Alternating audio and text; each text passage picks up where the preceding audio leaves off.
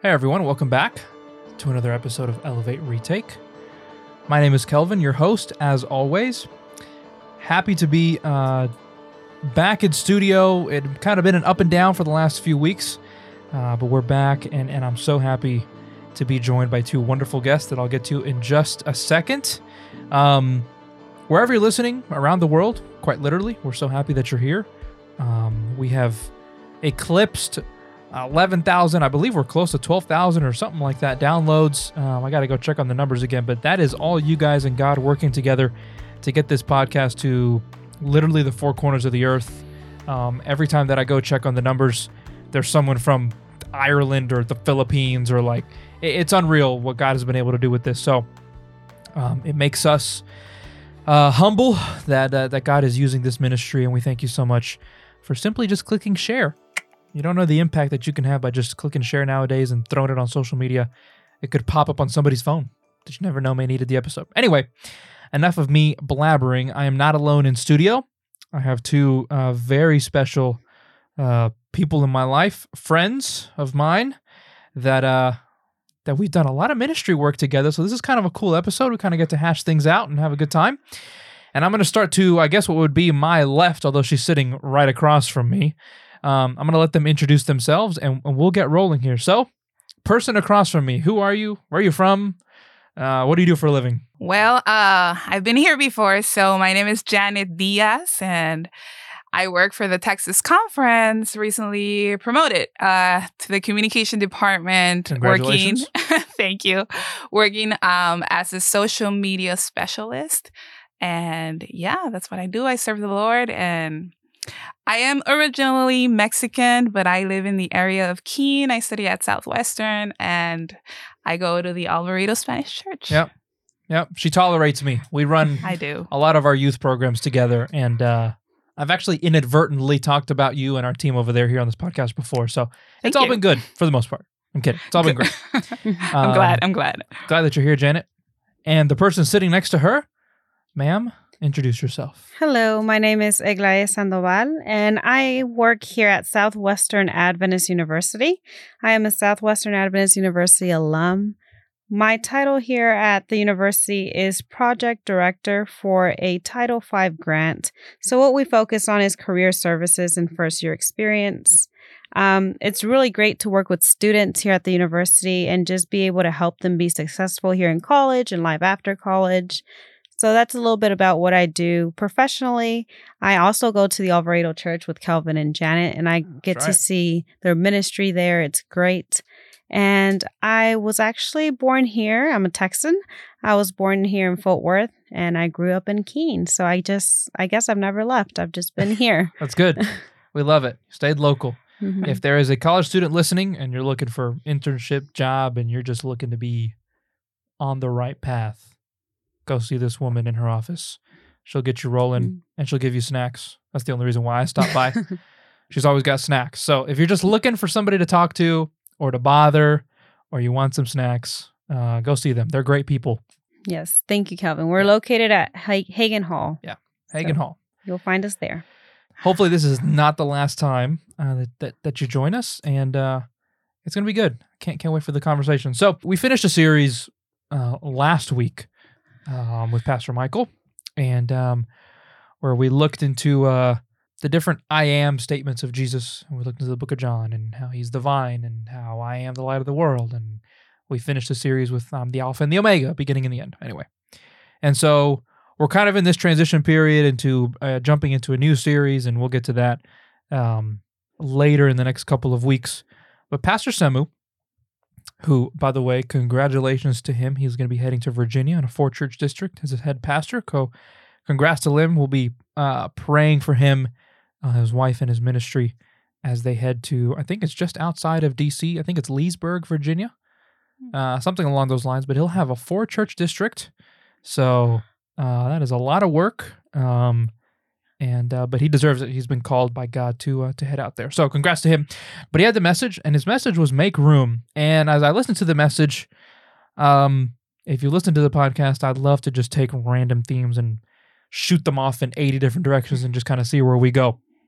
And so I wanted to get into our personal life just a little bit, because I have two people in front of me that love to organize and love to plan, and they've got sticky notes everywhere, and like, anyway, just walk into their offices or place of work and you'll see what I'm talking about. Point is, I want to know very practically in your own life, outside of like the usual calendar or like reminder note that you may have, where do you have a little trick that you kind of do to make room for things throughout your day, maybe outside of the obvious, put it in your calendar? Just curious. Wake up early. So okay, how does that work? I've learned that when I wake up at 5 a.m., well, 4:30 a.m., Ooh. and actually get my workout done and get all that crazy stuff out of the way in the morning, I'm so much more productive throughout the day. Whereas if I try to wake up and push it till 7:30 and leave by 7:40, and I don't know how I did that when I was like a little crazier back then. But whenever I did that, it became a lot harder to make time for the things that were really important. So I learned that waking up early and establishing those routines at the beginning and making time for the things that are important make a lot more sense than just trying to wing it and just waking up whenever you want. So that's my tip, at least. I don't know about you, Janet. I'm with you. I'm an early bird. I also wake up 4 or 5 in the morning. I like to get a whole hour of devotional time before I head off during the day. But one of the things that I think just being early, it helps me like prepare and organize. Like in my job, it's always running. Mm-hmm. So I like to get to my job early enough where there's not a lot of people because I could organize my day and know what I'm going to do and the projects I have coming up and just know exactly what I'm going to do. But the question that Kelvin was asking, something I enjoy doing in my prayers during the morning, because I know I'm a person that schedules and that has a list and I go by the list. But I tell God, find a way to interrupt my schedule so I could bless somebody, you know? And he always does. He always finds those moments where I see and I see something going on or just simply as I'm driving and he finds ways to stop me in the middle of my schedule and say, okay, let me bless somebody today.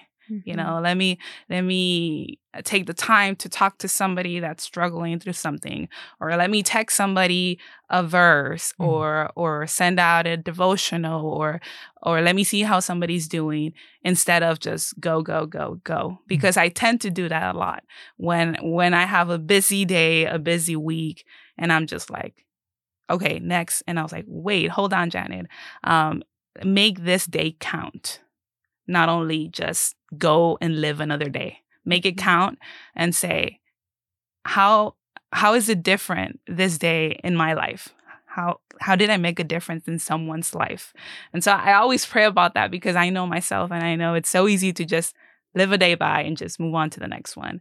And so it could be like little details, like little things, like just giving somebody, you know, when you're driving, wait so they could pass by, or just smile to someone, or leave a note saying you're doing a great job, you're a blessing in my life. It could be small things, but they make a real big difference. You guys are both very busy. I've seen you both in your workplaces. You do a lot of stuff, and it's great. Do you find it difficult sometimes to, if you have something all planned out and ready to go and something happens at 2:00 and you got to just reshift? How do you do that mentally, making room for that to happen if you know it's got to happen? Is that hard for you? Absolutely. I freak out instantly. I'm like, okay, well, there goes that day or there goes that invite in that calendar. So, I mean, I've really learned, and not just in my day-to-day basis, but in my life, I learned that sometimes the way that we plan things is not the way that God has them planned for us. Yeah. So I think within the last 4 years of my life, I just learned to let go. And I was like, okay, Lord, if that's not what you want for me, that's perfectly fine. I just have to adjust. Mm-hmm. So back then, it was the end of the world if something didn't come out like I wanted it to. Now I've just learned to accept it. I'm like, okay, I can do this. Let me just figure out a solution.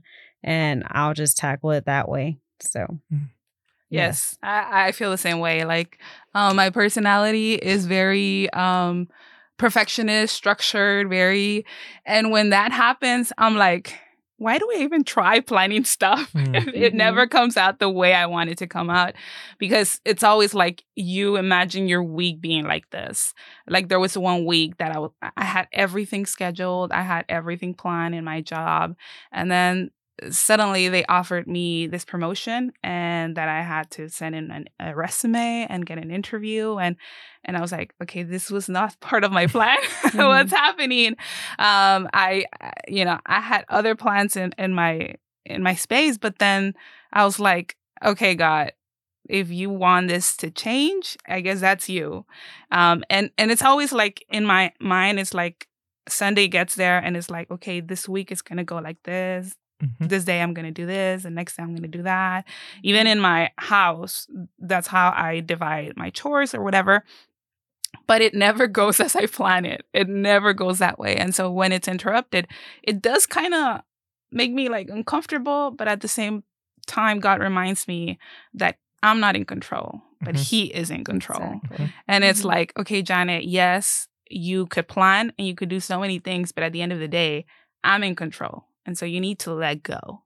And so God always teaches me that. And it's been a process and a learning experience, but day by day, I've been learning to work with God as a team and know when to let go and just let Him handle everything.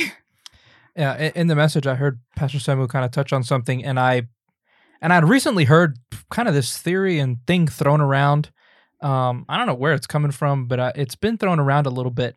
This idea that like I have to have certain requirements as a Christian, or I have to have certain things accomplished in my Christian life in order to make room for God. Like He's not going to want to be a part of me if I don't got this down pat. I don't know where that's popping up in society, but I've seen it a couple of times floating around. When you think of that, do you think we have to have certain, I guess it's a very obvious answer, but I just kind of want to get your thoughts, and either one of you can jump at it. Do we have to have certain requirements as a Christian in order to fit God in our schedule? I feel like whenever we talk about fitting God in our schedule, it's definitely something we have to plan for. It's not something that's going to happen naturally. Okay. If I don't want to have a devotional life with God, then it's not just going to magically happen and God's going to be like, here's extra 30 minutes that you didn't have. It doesn't happen that way. But it's a choice. It's a choice. Yeah. It's something that I wake up in the morning and I know that from this time to this time, it's my devotional time with God. So, I mean, does it just magically happen? No, you definitely have to structurize it and have it that way. But when it comes, I mean, I did hear when the pastor was talking about the cookie cutter Christian.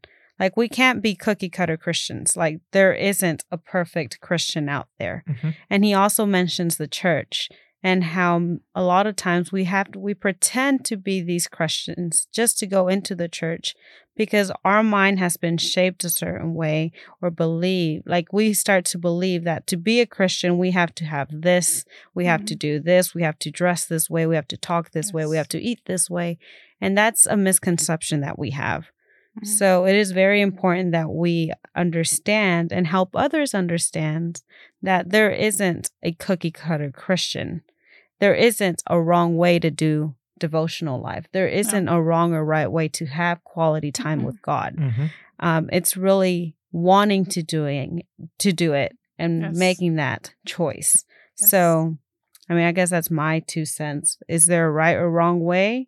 No, there isn't, but it has to be intentional. It's something that you have to decide to do. Yeah, I agree. I mean, the way I see it is that I feel like since the beginning, we've got it all wrong. Like, we think that we should be a certain type of Christian. We should dress a certain way. We should talk a certain way. We should hear certain things because that's what religion has sold us, the certain way that we have been. But how I see it is the other way around. Is when we start meeting Jesus and knowing Jesus, hanging around with Jesus, we automatically start behaving differently because I think in the Bible it said something like that, or in a book I read, I don't remember. When Peter got called out and he was like telling the people, oh no, I don't follow Christ or this and that, it was inevitable because he was hanging around so much with Jesus that everything he did, every action he made revealed that he was a follower of Jesus. Mm-hmm. So when we hang out enough with Jesus, with God, it's inevitable. It's inevitable to walk like him. It's inevitable to talk like him. It's inevitable. We make room without even realizing it. Exactly. And what Egla's saying about it's a decision about making time for devotional, it's because we are so in love with him and so in need of him that we can't we can't go a day without him. Mm-hmm. And so it's part of our life. It's part of, like, if we go on our day without him, it's like something's missing. Mm-hmm. You know, it's like when you wake up and you don't wash your face. It's like, okay, something's missing. What did I do wrong? And so it's the same way, but it's not because we have to, but because there is a need of him in our life. So, but the way the religion sells it to us, it's like, you have to do this, you have to do this to be a perfect Christian. But it doesn't work like that. It works the other way around. It's because we have Jesus in our life, we are this way. I like that. That leads me to a question that I didn't even think about, but that's why I love doing podcasts. Just think of stuff to throw out there. I think if we take this idea of making room for God, if I take it to a more practical level when it comes to people, you said this religion that kind of just sells us a bunch of stuff to make us look like a cookie cutter Christian. Mm-hmm. How can we battle that in order to make room for people? Because there are people that maybe don't want to step foot in because, well, I don't fill all those requirements. Mm-hmm. So like, there's no reason for me to be in church or to follow Jesus because I can't meet all that stuff. I wonder if religion sometimes scares people like that to not step in. How do we fight that?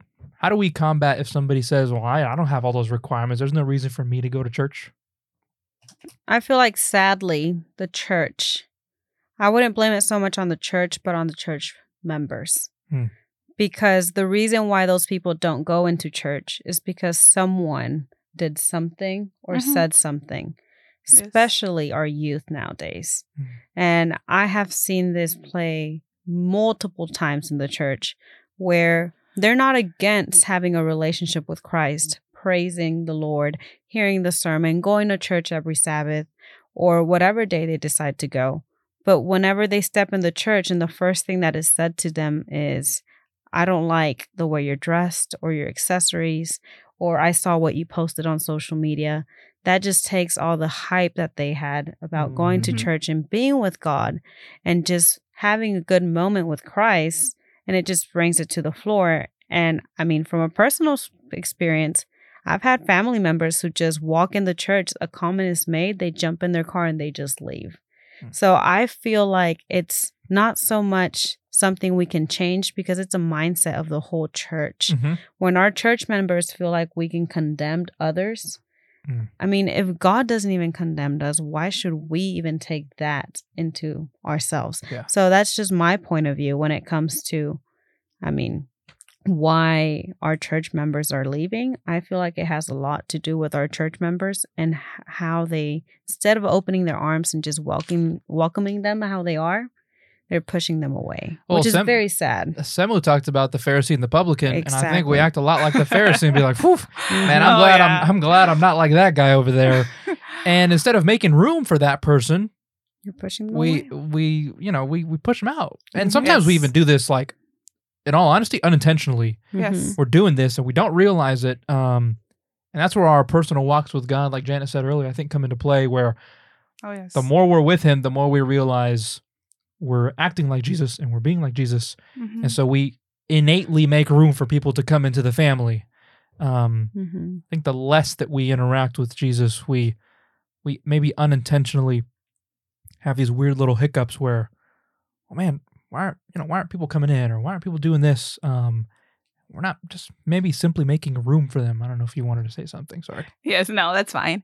I think I've mentioned this to Kelvin because we work with the youth and we look at all ways to just make them feel better at church. And one of the things that Egla was saying, it's very true. Sadly, we've made the mistake as a church to criticize, to judge, to just try to put religion through your throat. You know that you shouldn't wear this, you shouldn't do this, you shouldn't hear this, you shouldn't eat pork, you shouldn't all the no's, right?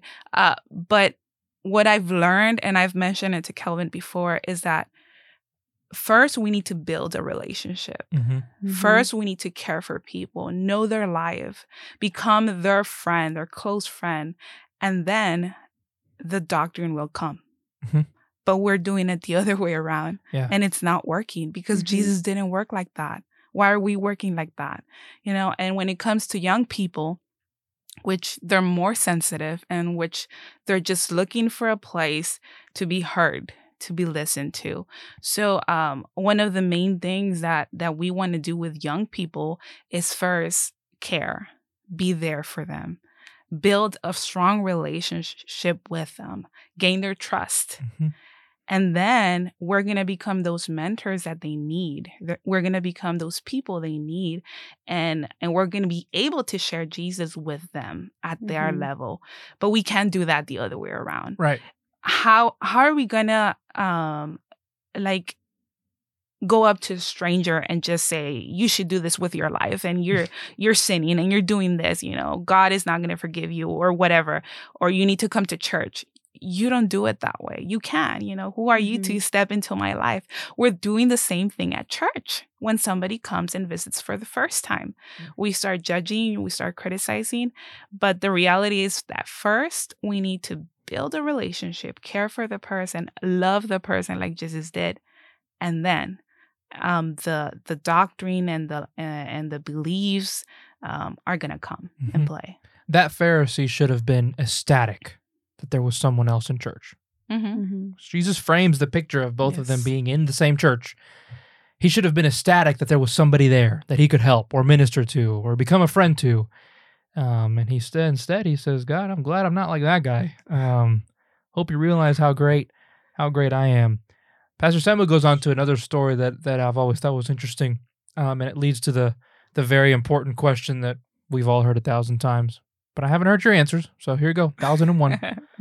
Talks about the rich young ruler, and rich young ruler for sure thought, man, he was making enough room for Jesus. He tells him, look, man, Jesus, I haven't disobeyed you. I've followed all the commandments. Like, I've done it all. Like, I got you covered. Like, I am your perfect, ideal disciple. And then Jesus hits him with a curveball, and he goes, okay, well, that's true. That's great. I'm glad. How about you sell everything you got and give it to the poor, and then come follow me? Let's go. Not what the rich young ruler was expecting. But I want to ask this question in a different way. Because at the very end of that story, the Bible's very clear in telling us that he was very wealthy, very rich. Can we still have our riches and our abundance and our material things and still have room for God? Is it possible? Why or why not? Absolutely. It can be possible. But it's whenever we lose focus because of our possessions and our riches that it doesn't become possible. So many times we see that, oh, I won the lottery, and you completely forget who you are as an individual, and you completely change who you are. Or, oh, I got a raise, or I got a promotion, or I got this position at work. And that humble person that you used to be just completely disappears. That's when there's an issue. Same, whenever you lose your essence and your character, whoever that makes you, I mean, whenever you lose that, that's whenever we have a problem. So can you still be wealthy, have possessions, and still praise God and be good unto God's eyes? Yes, you can. It's absolutely possible. But we can't lose our focus. The second we lose our focus, that's whenever there's a problem. Yes, totally. I think the question is not about money, but about priority. Exactly. You know, where our heart is. Because even if like we have, we're rich and have all this money, the same thing happened when the Pharisees were giving the offering, and you have this old lady, she gave everything, right? It's the same way. You know, even if we give a super good amount of tithe, but if our intention and our heart are not genuine, God knows that. And it's like you have given nothing, you know. And if there's somebody else that probably doesn't have that much money, but gives a good heart tithe for the church, and because he believes in the mission and God knows his heart, God is going to accept that offering. And it's going to be way more than what the rich person gives. So the question is where our heart is. You know, if our heart is on the money, then we have a problem, you know. And if our heart is in God and putting more prosper his mission, because many people say, oh, money, you know, like is bad or whatever. But the reality is that we need money to do mission work.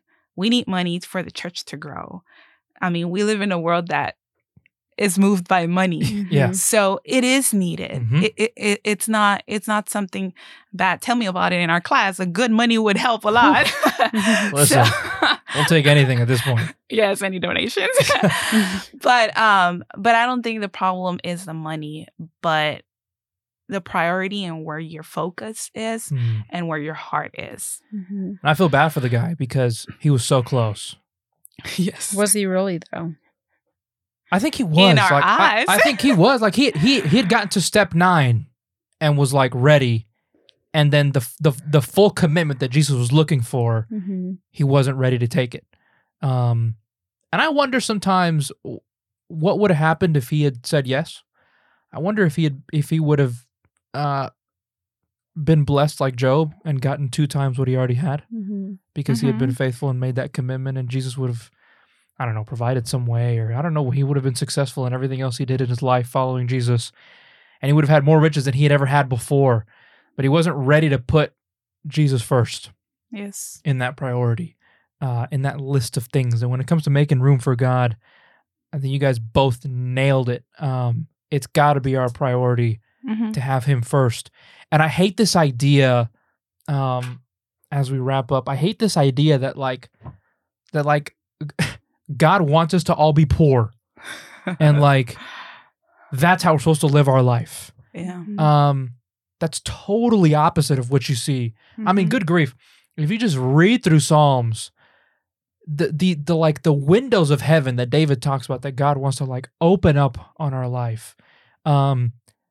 That's not just like, you know, peace and love and joy. Like I think God wants us to have a fantastic life. Yes. He doesn't want us to be here all poor. I think it's a weird like thing in our church sometimes that we just can't be rich. You can't have a bunch of money, and you can't have a bunch of possessions, and you can't do this.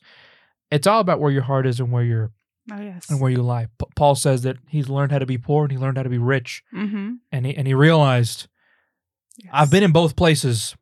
You got to have Jesus at number 1, you know, despite both of those. So it's just a weird thing sometimes that I think we got to stop preaching, that we have to be like these poor, humble, like on the street begging for money to love Jesus. I'm like, no.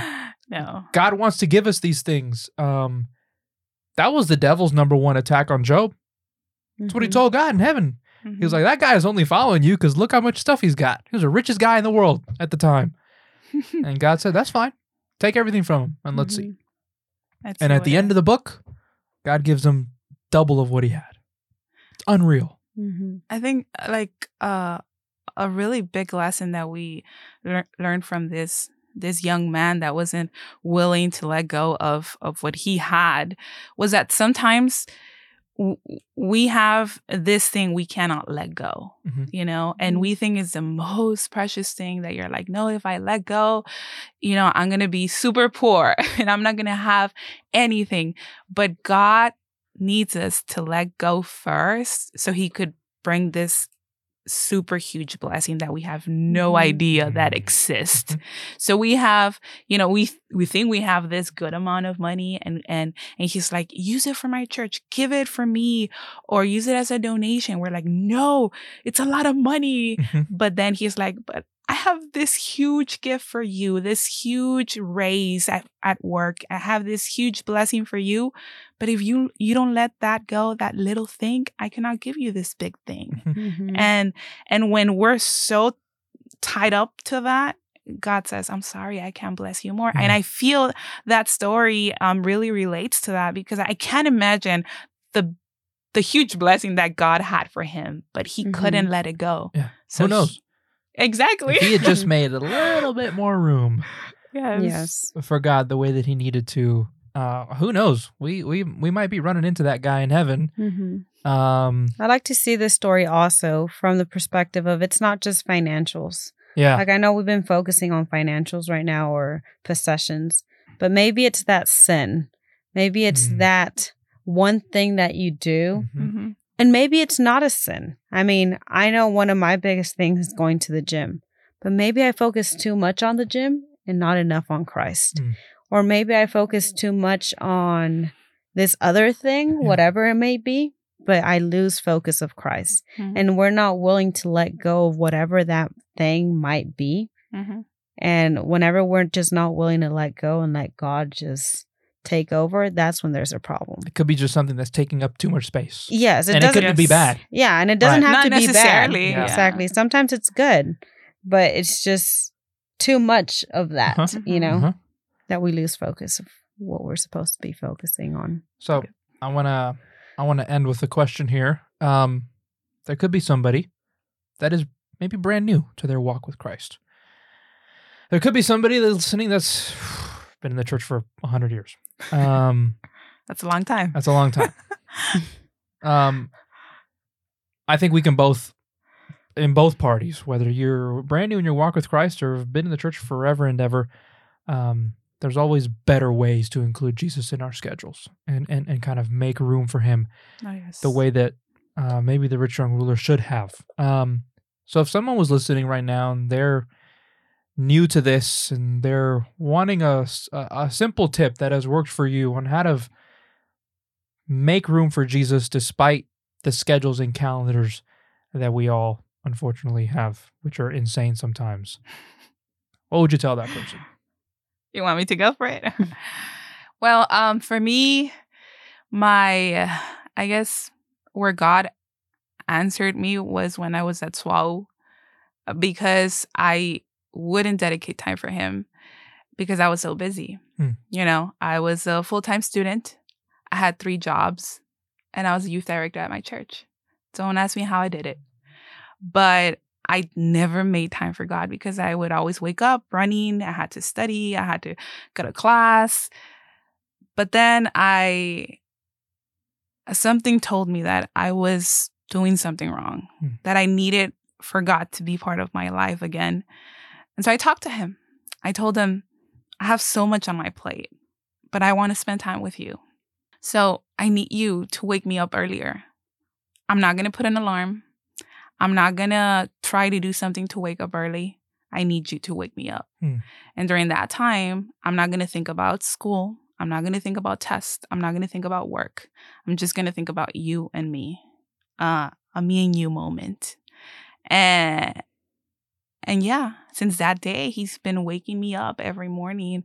And maybe it's not a morning for you. Maybe it's going to be another moment in your stressful life where just find a spot where you could open your heart to God and just spend time with him, but just be still and pause for a second in your day and say, if we could pause and look at our phones and be in TikTok for probably like 30 minutes. If we could see a show on Netflix, we could spend time with God in our day at any time. You're not supposed to call me out, Janet. It's okay. Sorry. I guess on what I would have to say is prayer. I've learned this from Janet, definitely. So I know she's played a big role in my spiritual walk with Christ, but pray. Take time to pray. And it might be a 1-minute prayer, but you'll see that as time goes on, you'll just continue to pray and continue and continue. And she told me this one day, pray and wake up praying as it's the first thing you do, and say that amen at the end of the day. So that prayer continues throughout the whole day as if you're just talking to Christ the whole day. And that's helped me. I know sometimes I just feel like I'm a little crazy and I'll just start talking to myself or talking to God. And then all of a sudden I'm just like, oh, okay. I just start driving and just talk to God, go to the gym. Sometimes whenever I'm on the way back from work, it's just me and God, you know. So just take that time to pray. And when it comes to devotional life, I know it's hard for people to make time and take time from their busy schedules, but it can be something small. It can be as simple as turning on this podcast and listening, and then getting to work and just looking up a little short devotional. It doesn't have to be something crazy. So start small, and God is just going to allow the rest to work.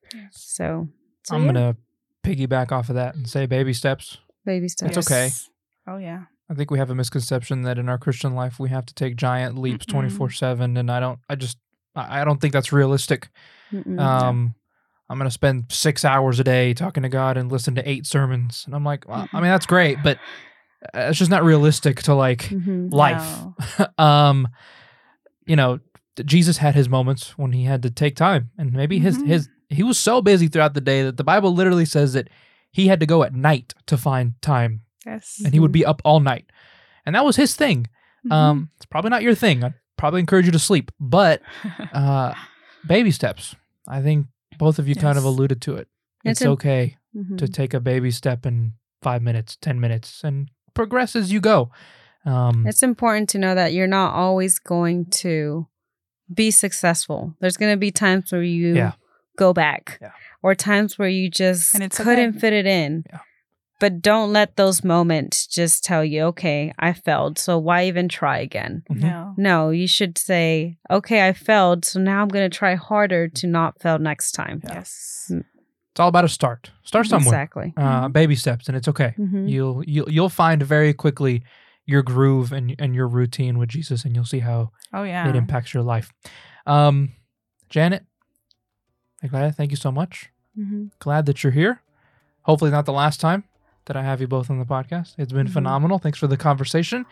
And wherever you're listening, hope that you were maybe blessed by something and could take something and kind of just run with it. If you are listening and you're one of those sharers, please continue to do so. We are reaching people around the world, and it's thanks to you teaming up with God to make that possible. I say this all the time at the beginning and at the end. Just click that share button. Nowadays with social media and our phones and everything, who knows the impact you can make by just simply sharing this episode. So thank you so much. Again, ladies, thank you so much for being here. It was a fantastic time. My name is Kelvin. This is Elevate Retake. We'll see you next week. And like we always say, there's always room for one more.